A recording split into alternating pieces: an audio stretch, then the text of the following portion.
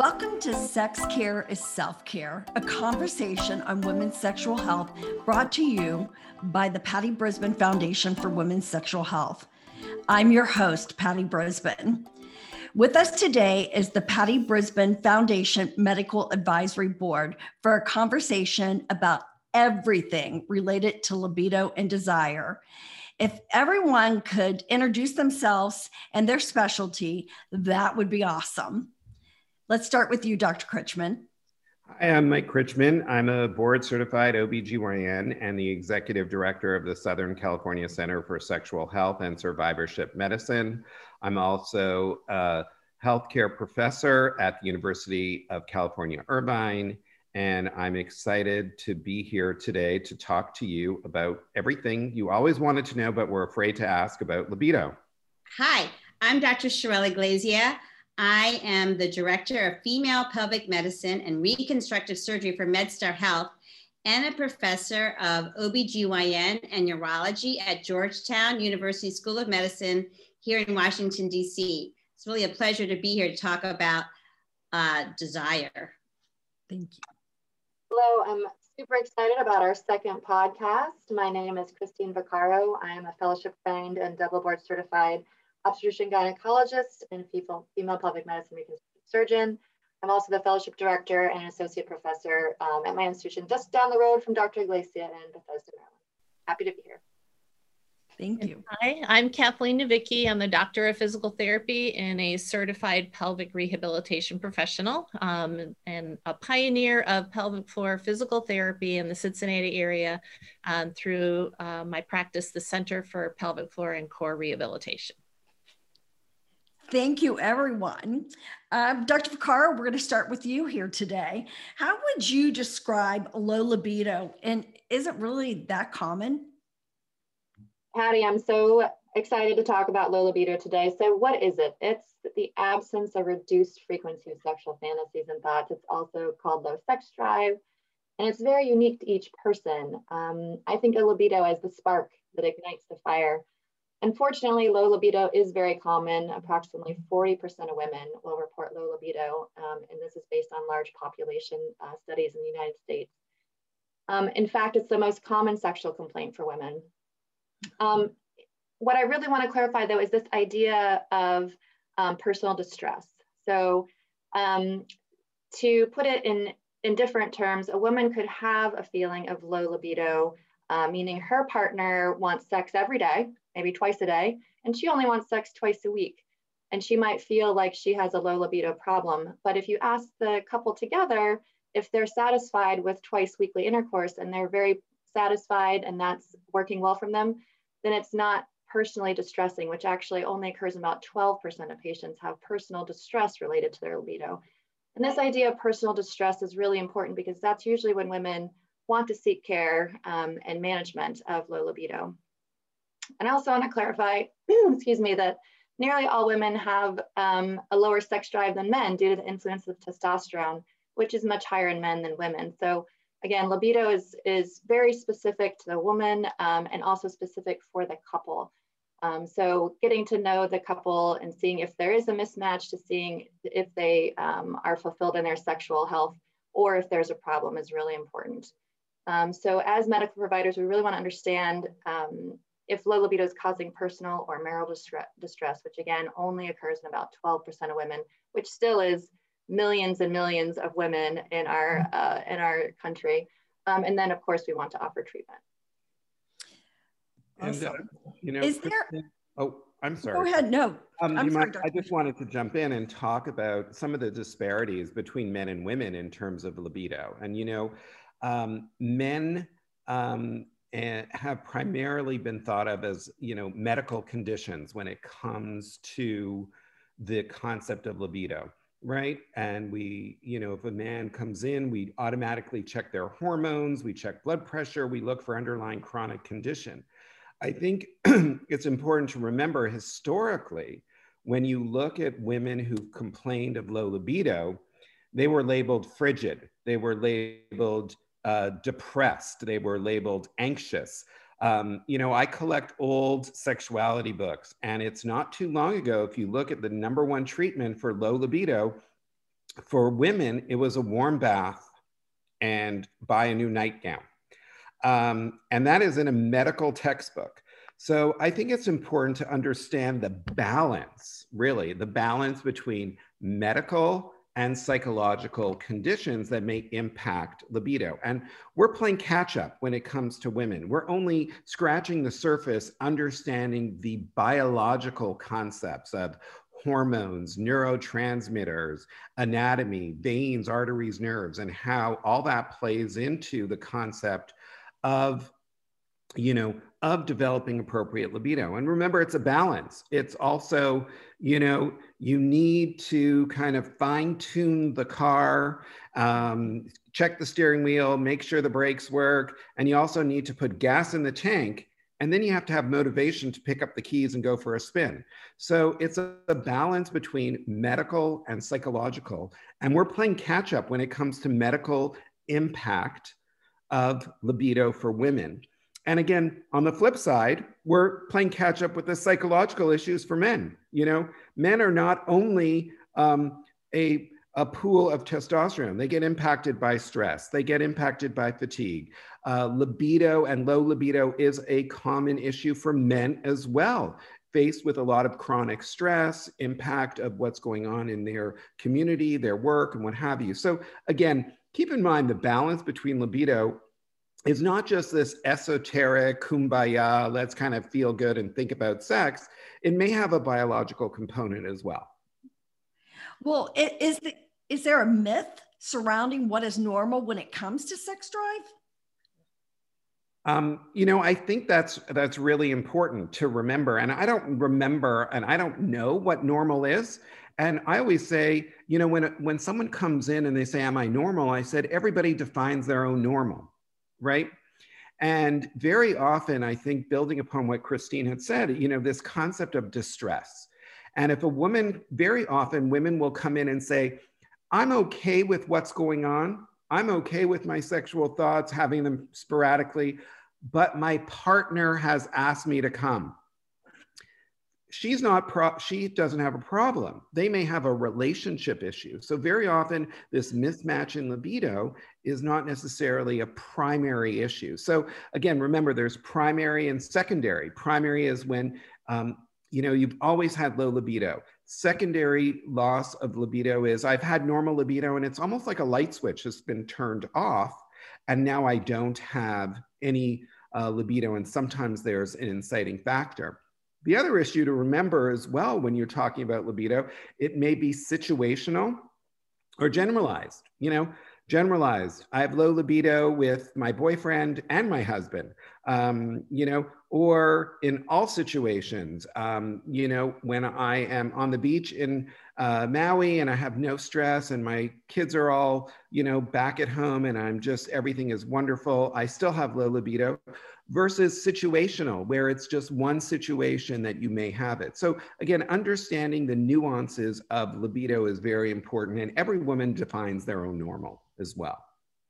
May I make one comment, Patty, about, I love this analogy, and maybe your associates can share it with other women, because I found it really insightful. And you were talking about the light switch, Michael, but I want to talk about the light bulb, because there are some people who have a libido that's the size of a big spotlight, it's this big, waving at all times.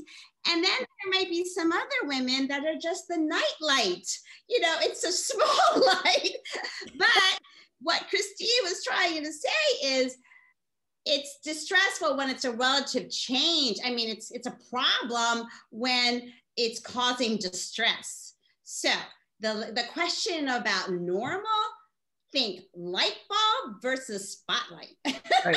And remember, some light bulbs are LED and require little energy to, be very, very bright. And no. Let's just keep going with this metaphor. It's beautiful. I love it. I have another metaphor actually that I'd like to share. So, unfortunately, men and women, libido naturally declines over a person's lifetime in some situations due to testosterone, which can fuel the sex drive. And sadly for women around 28, I think it starts to decline slightly. But I like to envision a woman's libido sort of like analogous to the cockpit of an airplane. Lots of switches, bells, whistles, whatnot. And for some women, all these switches need to be in the right position for libido for them to work at that time. They have to feel good about themselves. They have to feel good about their partner, their body image, and then have the absence of negative influences like sleep problems, fatigue, significant stress, medical or psychological disorders. And in my clinical experience, usually several of these components are contributing to decreased sexual desire. So just to go back to what we've touched on in different podcasts, this idea of a multidisciplinary approach is usually very helpful in these conditions. And Christine, that might be a good segue, to talk about the different types of libido, right?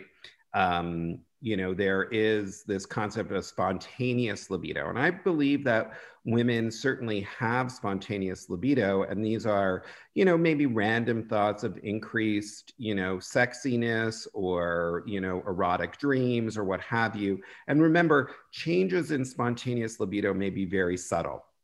I have women who have been evaluated and they are actually more responsive. And that to them is enough of a change that it enhances their libido. The other thing that I think is really important is to give women permission not to have a male patterned libido. So very often men are driven by testosterone, as we talked about. They wake up, they have increased thoughts and what have you, and they may be very sexual. It's very important for women to understand that they can start off as neutral. And for me, the best way to explain that is kind of me and going to the gym. I don't wake up in the morning and say, yay, I'm excited, I'm gonna go to the gym and work out. I couldn't care less if I ever went to the gym. I have so much to do. I have emails, I have work commitments and what have you.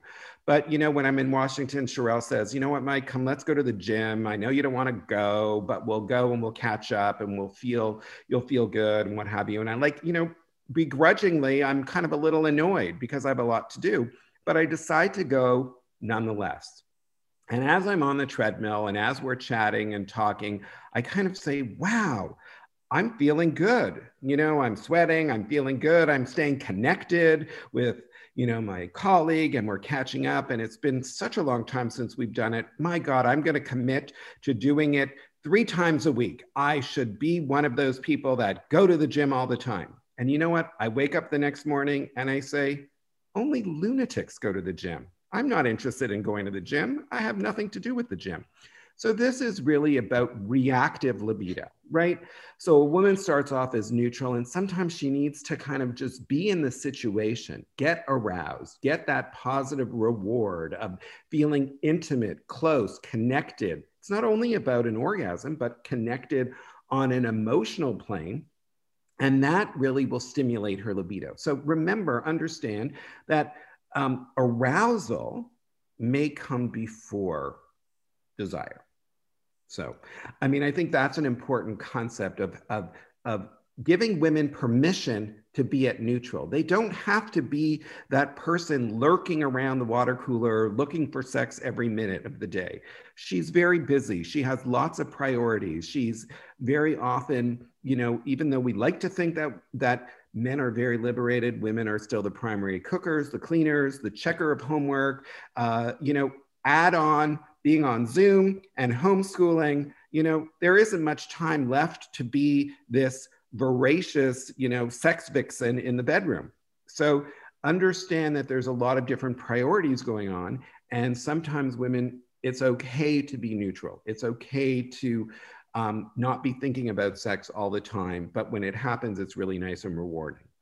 I love the way that you put that, because I can't tell you how many hundreds of thousands, millions of women that I have heard say, I didn't want to do it, but once I got there, I said to myself, why am I not doing this more often?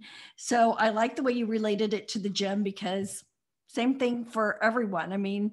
Getting up and going to the gym is not always the thing that you want to do early in the morning, but it does make you feel so much better after you do it. So I just say, just do it. And you could kill two birds with one stone and have sex in the morning, and it's, you know, sex is a great exercise as well. So well, I like that one. I like that one. What are the common environmental or psychological issues that can cause low libido? Okay, Patty. Again, we're going to we talked about this in our last podcast on the biopsychosocial model of, in fact, I think that the hypoactive sexual desire disorder has been changed, right, Michael? It's more like disorder of arousal and interest. Correct. They've combined them together to really allow women this concept of reactivity and being neutral and what have you. When before they were separate and distinct, now that very much they're intertwined. But I also think that there are women that have spontaneous libido as well. That's just my personal opinion. I think that not every woman has to be reactive or have a stimulus. There are some women that have sexual thoughts, desires, fantasies spontaneously as well. Okay, so yes, that's right. Just, you know, watch that guy on Bridgerton. But listen, going back to the biopsychosocial, I mean, some of the common causes of the decreased arousal, interest, desire, you just mentioned it, hysterectomy and removal of ovaries. 50% of your testosterone is in the gonads, the ovaries, the adrenal gland is the other 25, and then aromatization through fat is the other. But the bottom line is taking out ovaries, particularly before the natural age of menopause, is a problem. And we don't have, while we have estrogen therapy for replacement, we don't really have very good bona fide testosterone replacement. So that's a special category that I guess we can talk about later. There's also other biological things like, you know, if you do have a disorder of the vulva or the vagina that impedes having pleasurable sex, it's associated with pain, a negative connotation, that's not going to want you to want to do more. That would just be, you know, sort of counterintuitive to do something that inflicts more pain. And again, that's going to take an astute clinician to try and address that so that sex can be pleasurable and be seen positively.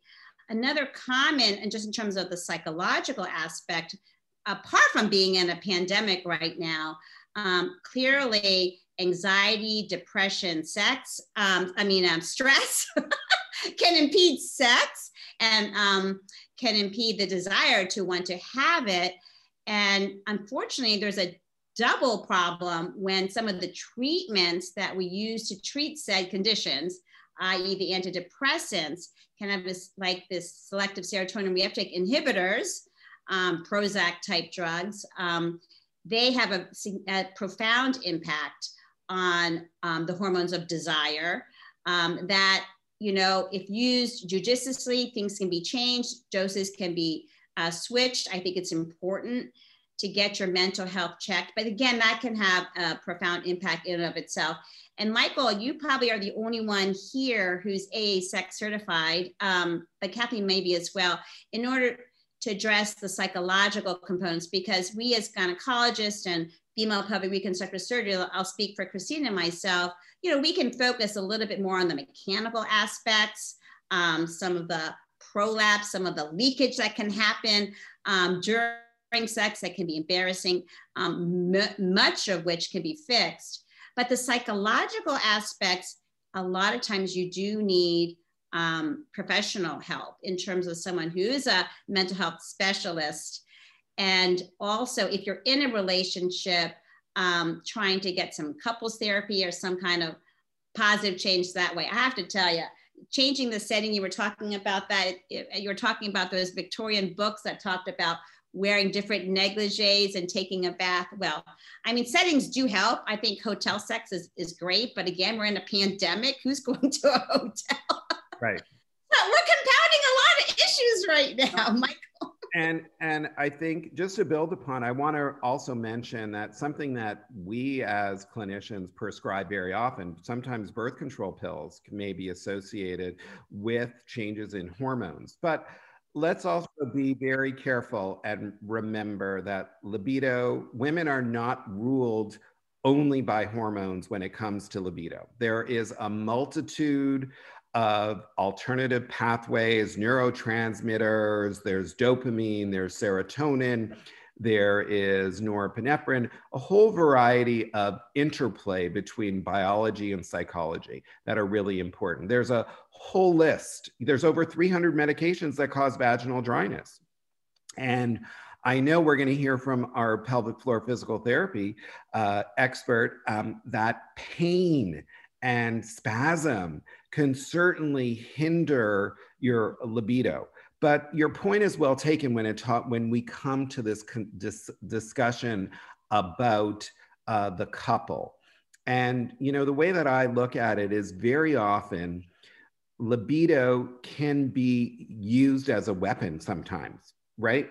If there is a mismatch of power and control in the relationship and the woman feels disempowered, she's not decision making, she is not doing other things, sometimes the only thing that she feels like she can control is sex. When it happens, how often it happens, my libido. So again, looking at the dynamic, looking at the interplay, sometimes it's about sexual boredom. You know, I know you and I love pizza, we love going out for dinner, but if we went to the same place 3 times a week for 30 years, it would get old really quickly, right? So sexual boredom may be a big contributor. And there's a lot of opportunity to kind of put that, you know, dwindling light into more of a spotlight. And again, you know, I would look at some of the accessories that you do have on the Pure Romance side.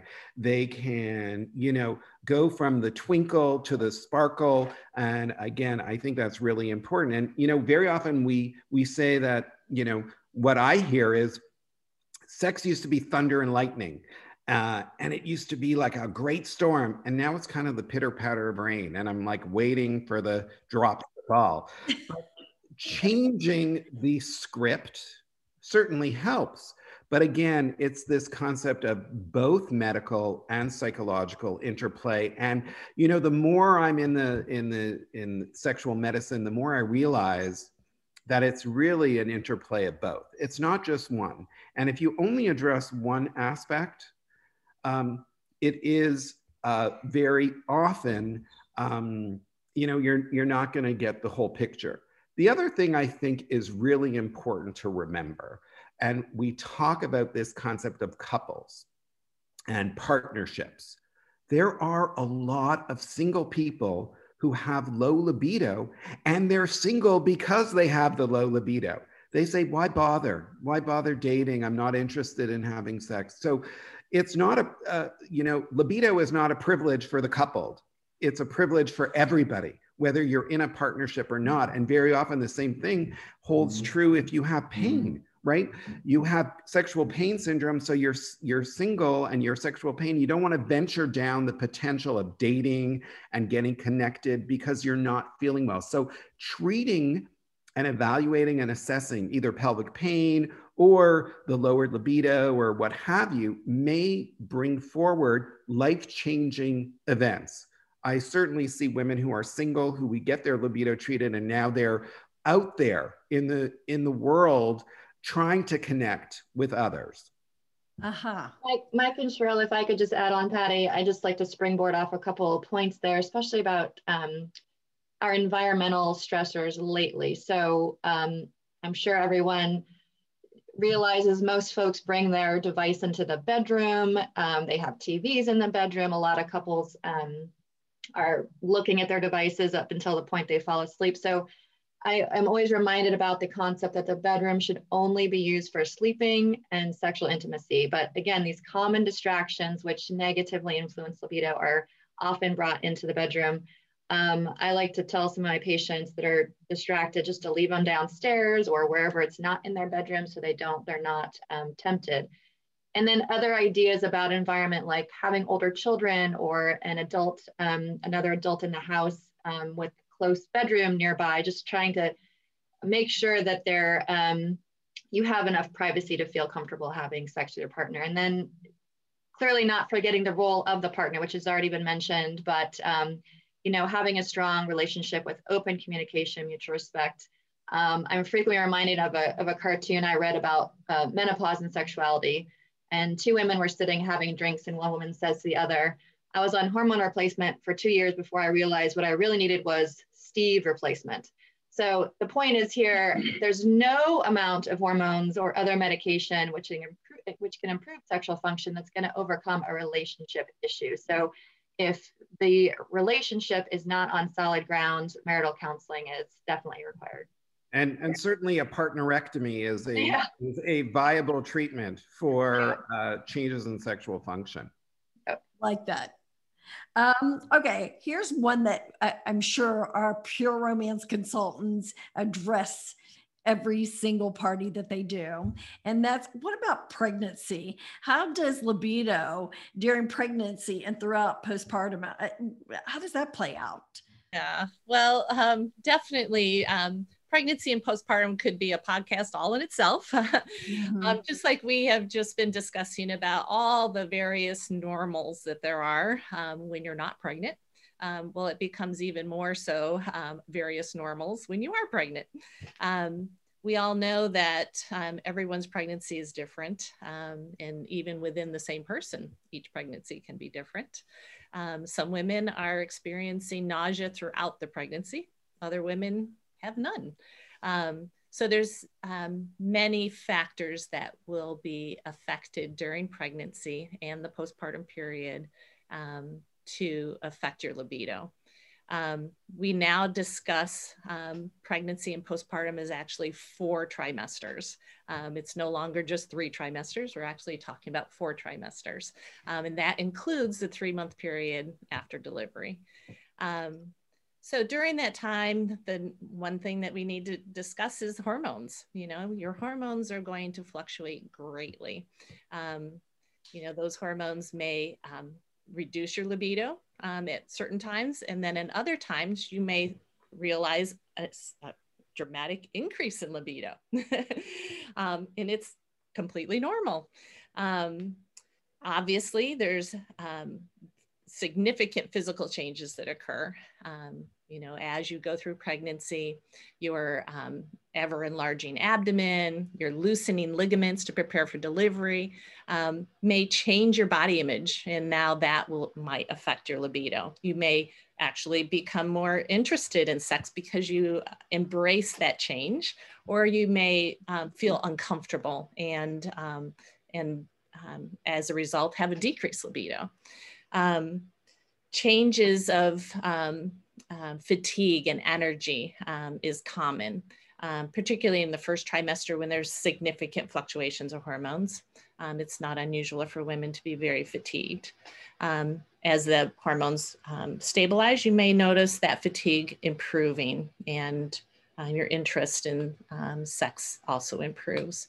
Postpartum, fatigue is extremely common. Your body just went through significant physical changes.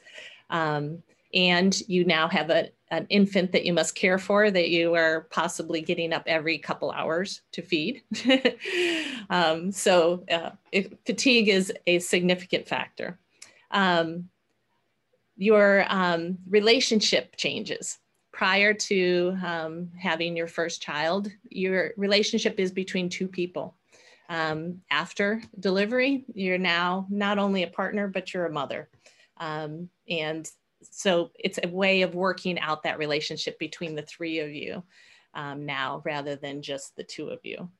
And again, as Christine said, you need to relate it back to your own personal and marital distress to determine if it is something that that should be addressed. If this is, if you're working along together and you're satisfied with the relationship, then no problem. Don't let anyone outside tell you the way it should be. But if, as you're going through these stages and you are experiencing distress, that's the time to reach out and seek out help. So let me ask this. So if after, as she's going through postpartum, does she reach out to her gynecologist? Who does she reach out to? Yes. So obviously your gynecologist is someone that you can first approach with this, or your primary care provider. They can provide local support as well as refer you to local support. There are also online resources. And if you go to the pattybrisbanefoundation.org, we will have various associations and resources that you could go to seek out additional information. In addition, we will have our podcasts on there. We have printable brochures, pocket cards, various facts and resources for you. I did write down some organizations that we have found to be helpful. And again, you can go to our website to look at these associations. One is AASECT, which is the American Association of Sex Educators, Counselors, and Therapists. Another is ISSWSH, which is the International Society for the Study of Women's Sexual Health. And then for the physical therapy aspect of it, there's apta-pelvichealth.org. But if you go to pattybrisbanefoundation.org, you'll find these resources as well as additional ones and podcasts, brochures, and pocket cards too. Thank you. What are the common medical causes of low libido, and how does medication affect it? So there is a variety of medications for all the conditions that we're treating. And as we talked about issues earlier, even the depression, anxiety, and medications can certainly impact libido. The important thing to remember is the concept of a temporal association. What that really means is, I've been on birth control pills for the past 5 weeks, and all of a sudden I'm noticing a change in libido is very different than I've been on birth control pills for 10 years, and in the last 3 months, I've noticed a change in my libido. So remember, the timing of something is very, very important. And for libido, it may be this concept of what I call the chopping the onion, the analogy. You could be in the kitchen chopping onions and sitting in the family room and not smelling them. But when you get to a certain threshold of chopped onions, everybody feels it and everybody can smell the onions. So sometimes it's incremental. You have changes in your hormones that are small, but you have other things that can compensate. Then, the colicky child arrives, and that's another stressor, another layer of onion that's impacting. And then finally, like the breaking point is when your partner's now traveling with their 18-year-old new hot secretary, and that's just kind of pushing you over the limit. So again, it's a balance between medical, psychological, and sometimes it's cumulative, and we have reserves that can impact. But again, thinking about environment, stress, fatigue, I think are really important. And, the concept is, I was on my walk and I saw my neighbor and I said, I always used to see you walking with your husband, and now I don't. And you know what she said? She said, too much of a good thing is not a good thing. So it's really important to have alone time. And this pandemic is teaching us that sometimes too much of a good thing in close quarters can be problematic and influence how you are relating to one another. So again, it's a diversity of etiologies and a diversity of treatments, but I don't want to make it, I hate to use this word, and I'm only going to say it once, complicated. It's not complicated, it's not complex, it's not insurmountable. Lowered libido, certainly simple solutions can make huge differences. And one other asset that we didn't mention is the Pure Romance consultants. They have a diversity of training, a diversity of things in their war chest that can help really make a huge difference. So simple things, simple interventions, even communication skills can have diverse, really strong effects in the overall feelings of libido. So remember that there's professional organizations, but I think it's really important. The grassroots, your consultants certainly are a vital component to help you regain your libido with a variety of educational tools as well as accessories that can be beneficial. It empowers you, makes you feel more confident. Now that we understand all the factors, sorry, Sherelle. Because I wanted to add one other population that is a definite vulnerable population, and those are the breast cancer survivors. Mm-hmm. Particularly, and Michael wrote a book on this, but he's too humble to even talk about it. But let me tell you, that population is really afraid of hormones.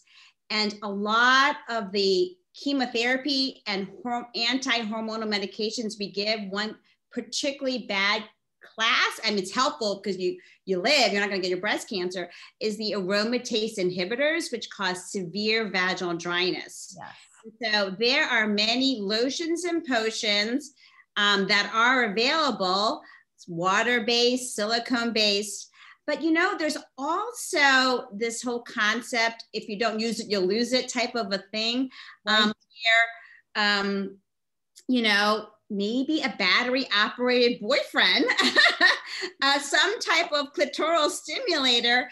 Honestly, even the Fitbits for the vagina that are currently available to help you do the Kegel exercises bring blood flow to the area so that the problem with arousal is not as, devastating, particularly when you get profoundly low estrogen levels in something like cancer survivorship. Michael, you wrote a book on this. And I think the thing that I want to mention, and I'm the man of analogies, is with cancer patients, it's called the Justa syndrome. And I know some of us have undergone renovations and we say, we're just going to change the appliances in the kitchen. And then kind of the countertop doesn't look right. So we're just going to change the countertop. And then, in my house, I just changed a window to a door, but the door went nowhere. So I had to just build a patio. So when we have cancer patients, we say things like, oh, we'll just take off the other breast. Oh, we'll just put you on tamoxifen for 20 years. Or we'll just take out your ovaries and you'll just be in menopause. And this cascade of Justa syndromes expands like a home renovation. When you want to do a tiny little thing, you end up remodeling your whole entire house. So I think it's important to remember that there's far-reaching implications for what we do to keep disease at bay, keep disease controlled. Certainly very, very important. But again, as you had mentioned, simple solutions that are not problematic and not problematic with the oncologist as well, because we all want to be on the same page, right? I think are really important to help women reclaim their sexual vitality. And if you look at the literature, Sherelle, I know everybody on the podcast knows that the number one thing that women miss the most is their connectedness and intimacy after they've had a malignancy. So very, very important. And also to give people hope that it's, this concept of, oh, you have no ovaries, your sex life is over, is devastating, and it's not accurate. So again, this concept, certainly hormones are important, but they're not the be all and end all for good libido, good improvement in sexual function as well. There's so much that we can talk on in that subject alone. And so I hope to do a whole podcast on that, because I think there's just so much information that we could be giving. Now that we understand all the factors, environmental, psychological, hormonal, and medical, is there something that we can do, Dr. Vaccaro, to improve on this? That's a huge topic here, Patty, but I'd just like to summarize a little bit what Sherelle and Mike said. So multiple factors contributing to low libido here. We have general health, pain disorders, depression, chronic fatigue, overall fitness, menopause, cancer, and then certainly the surgical history, particularly again, the ovaries being removed, which we've discussed, which again removes a primary source of testosterone, menopausal status, and then medication side effects, again, classically the SSRIs and birth control pills. And then maybe something we didn't talk quite a little bit about, which is financial stress, family problems, you know, certainly during the pandemic, loss of jobs, death of a loved one, all these things kind of just add up incrementally. And then also history of sexual trauma. So all these are primary components. Specifically for environmental, you know, I sometimes think about the couple's work schedule and childcare or an adult caregiver that's in the home.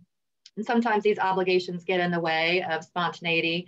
So I tell patients to schedule in sex if necessary. If there's certain days or times at work, just schedule it in. That way both partners are committed to that time and it's not a time that's inconvenient. And then, as I mentioned before, you know, the bedroom really should be only for sleeping and sexual intimacy, and trying to leave the devices outside the bedroom is a really good start. Again, if there's other adults in the house, trying to have them not right next door to you in the house if possible. Regarding psychological, you know, I really find it's important to work on the mind-body connection, and I talk to the patients about this a lot. So not only leading a healthy lifestyle, eating well, exercising, and abstaining from recreational drugs and alcohol that lower libido, but really this concept of mindfulness, which I'd love to do a podcast on actually, just being present in the moment, enjoying the sensation, tuning out the rest of the world, working with your healthcare team to ensure other prescription medications don't have a negative impact on your sex drive. So all these work in conjunction for psychological health. If you have partner-related issues, seeking marital counseling when appropriate to help open lines of communication and improve understanding, or I'm blanking on the term that Mike used, but basically a partnerectomy, I think was the term, doing what you need to do in that aspect. And then, like we've touched on before, sexual boredom with long-term relationships can also be a problem. So talking to your partner or giving yourself permission to try sexually enhancing lubricants or sex toys to enhance or bring adventure to the bedroom. So we as healthcare providers give you permission to do that, and we encourage you to do that and explore your own sexuality. As far as hormonal contributors for women of childbearing years, trying to use birth control options that don't lower natural testosterone. These include barrier methods like condoms, hormonal patches, or vaginal rings that don't raise systemic levels in the body as much as the pill does. And then intrauterine devices, which are excellent for long-term contraception and have very little impact on testosterone. And lastly, permanent sterilization, such as a tubal or vasectomy. Just to note, the quote-unquote pill is still very popular, but does reduce libido due to its hormonal interactions, which basically reduces the available testosterone in a woman's body. So trying to seek out birth control options that are going to enhance sexuality, not detract from it. And just again, a touch on the ovary situation. If they have been removed, likely there is a deficiency in natural testosterone, which again is made mostly in the ovaries and also the adrenal glands. And there's several other less common reasons to have low testosterone, such as chemotherapy, radiation, though I think Mike sees quite a few of these patients in his practice, adrenal insufficiency, and then other drug related reasons. So labs can be drawn to confirm low testosterone, and I think we'll touch on testosterone replacement later in this podcast. Lastly, the medical concerns, treating urinary leakage and vaginal relaxation and pelvic pain, which are what Sherelle and I treat primarily. We know that there's so much research in this area showing that treating those conditions increases sexuality and sexual health. Not having a patient worry that they're going to leak on their partner, or if their vaginal tissue is going to bulge out during sex. All these have a great impact on body image and feeling sexy. So we know treating these conditions helps greatly. And then treating pelvic pain. I use the analogy with couples about a hot stove. So if I put a man's hand on a hot stove, is he going to want to touch the hot stove again? And the answer is no. So it's just like an analogy to help them understand that if a woman is having pain during sex, she's not going to want to engage in sex. She's going to shy away from it. So trying to use some simple analogies, which I need to get with Mike more. He has such great ones. And then other medical conditions like sexually transmitted diseases, vaginal dryness, sleep and mood disorders, which contribute significantly to sexual health. So commonly I'll work with a primary care provider and or behavioral health specialist to switch antidepressants to medications that have less sexual side effects. Again, as mentioned, commonly SSRIs cause sexual dysfunction, but another class of medications, SNRIs, have less of an effect. And commonly these can be switched out with similar benefits for the mental health disorder. As I mentioned, other health conditions, urinary leakage, vaginal relaxation, some of these require medication or surgery to fully address. And then some disorders such as pelvic pain may need several healthcare team members to improve all conditions contributing to sexual function.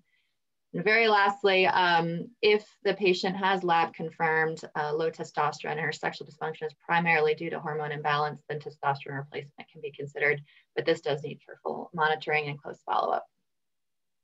Awesome. If I could just, Pat, if I could just add, Christine allowed me to think further about the postpartum period and what changes occur during delivery, whether it's vaginal delivery or a C-section. There's essentially, it's either a surgical injury or it's a physical injury. There's significant stretching, there may be tearing, there may be a surgical incision.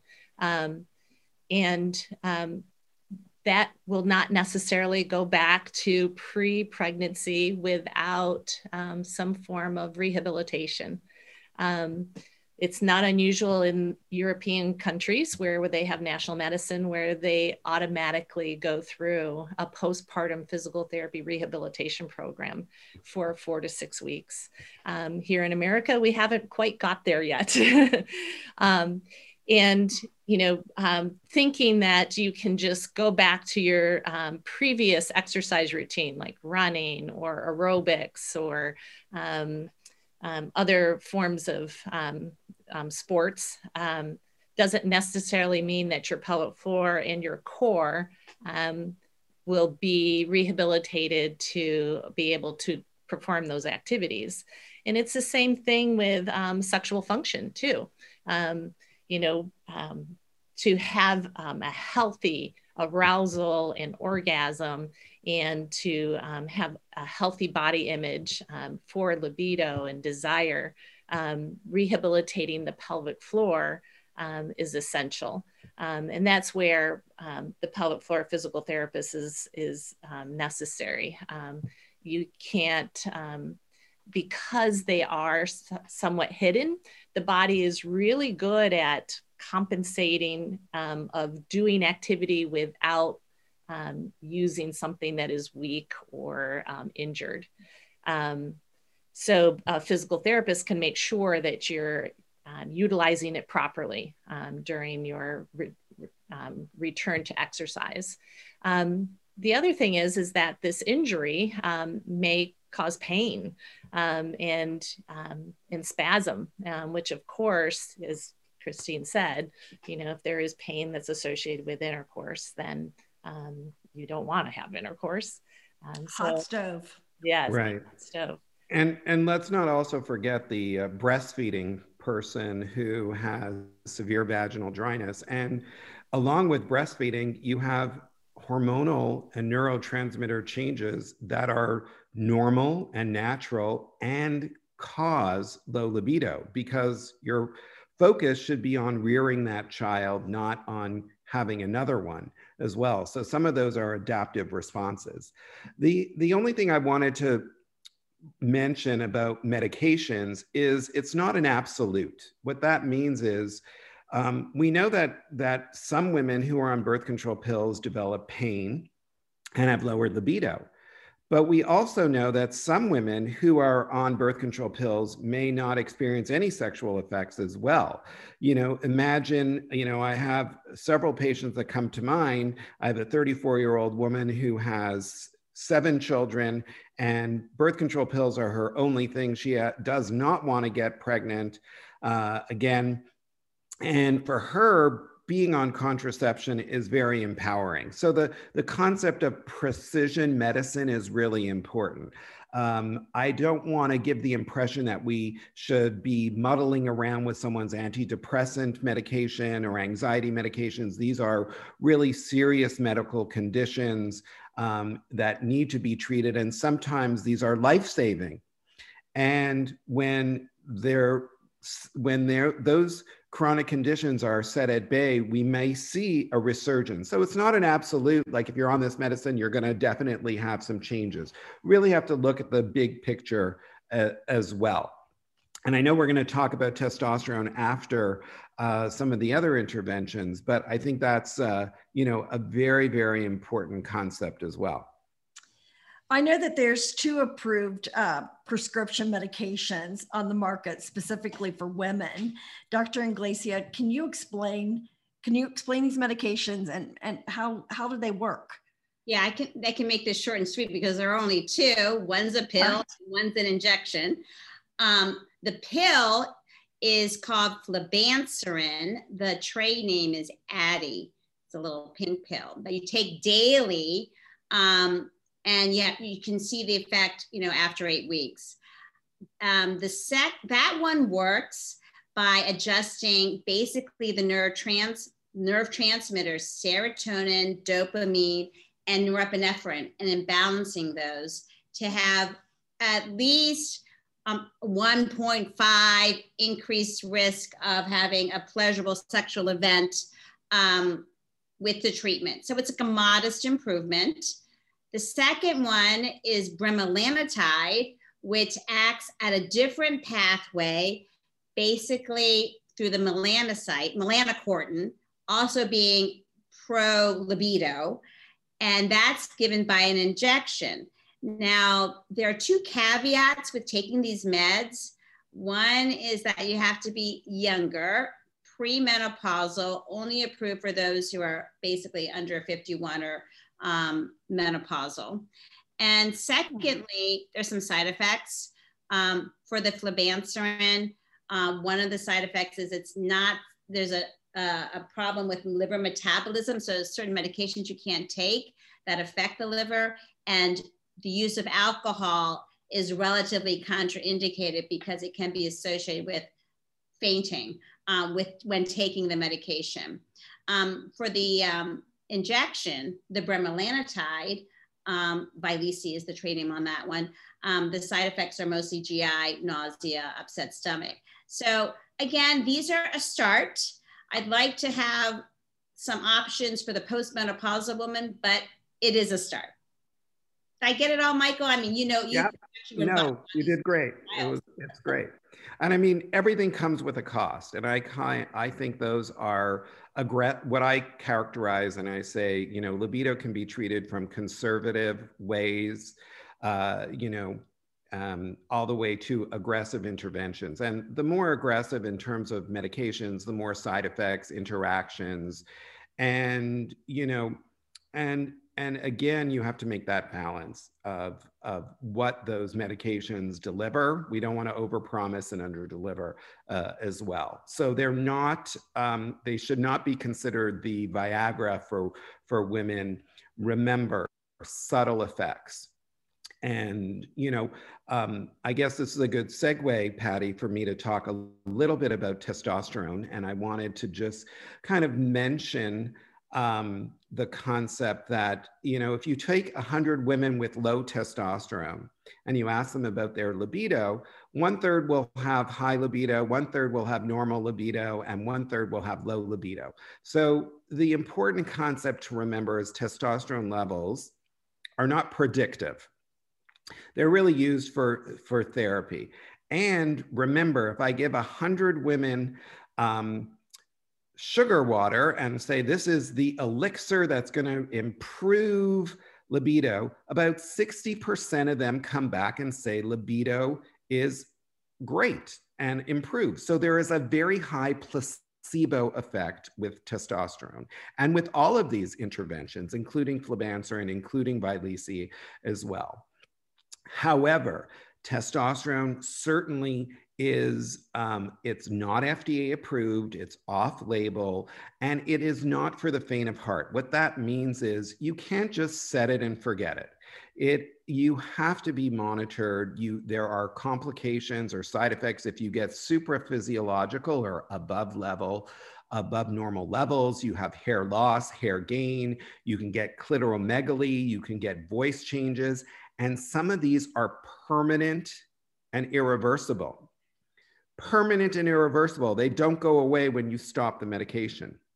So again, if you're going to venture down the concept of hormonal treatment, I think it's important to get a experienced healthcare provider involved. And that's important to do your research. Be your best advocate. I can tell you, on every corner, there is a bioidentical hormone specialist, free salivary gland testing, get your pellets now. There are a lot of charlatans out there. Do your research. Make sure you research your clinician. Make sure that you are getting the right tests and the right surveillance. And I can tell you from experience, my women who are on testosterone are the best in being compliant because I require it. I want them to get their mammogram. I want them to get their lab tests. And if they respond, they are very happy to do that because they want their testosterone because it is working for them. So remember, there are side effects and there is limited long-term safety data, but it certainly is a viable option. But again, not approved, not on label. But again, we need to temper that with a understanding that there's a high placebo effect. So there's unfortunately, no magic bullet yet. And I personally believe that it's an interplay. As we talked about throughout this whole podcast, it's an interplay between biology and psychology. And the etiologies of low libido are multiple. And so should the treatment. So maybe you need to get that new vibrator and get that arousal gel. And maybe you need to, leave your Candy Crush game in the living room. And maybe you need to kind of get out of your frumpy, sweats and, get yourself together, brush your hair. So it's a combination. It develops over time, and it will get better over time. But it's kind of a layered effect, not one solution, multiple solutions, and you'll get there. Thank you. I had to laugh a little bit because there's so many people that's just sitting in the same sweatshirt that they've been in or their PJs for a solid week. And it is, take a shower, start feeling really good about yourself, put on some makeup, right. Flirt. There may be even people on this podcast that are wearing sweatpants, but we're not going to go down there, right? But I think your points are well taken, Patty. We kind of have to, we have to set the stage. Yes. And sometimes simple solutions, maybe just an aromatherapy candle, or maybe a secret love note, or, certain things, little effort can make big changes. There you go. There you go. I want to thank my guests, Dr. Michael Critchman, Dr. Cheryl Glacia, Dr. Christine Vaccaro, and Dr. Kathleen Nowicki for a great conversation here today. For more information on the Patty Brisbane Foundation for Women's Sexual Health, our medical advisory board, and to download our hashtag Let's Discover Libido and Desire Patient Pocket Card, visit thepattybrisbanefoundation.org. Remember, sex care is self-care and sexual health matters.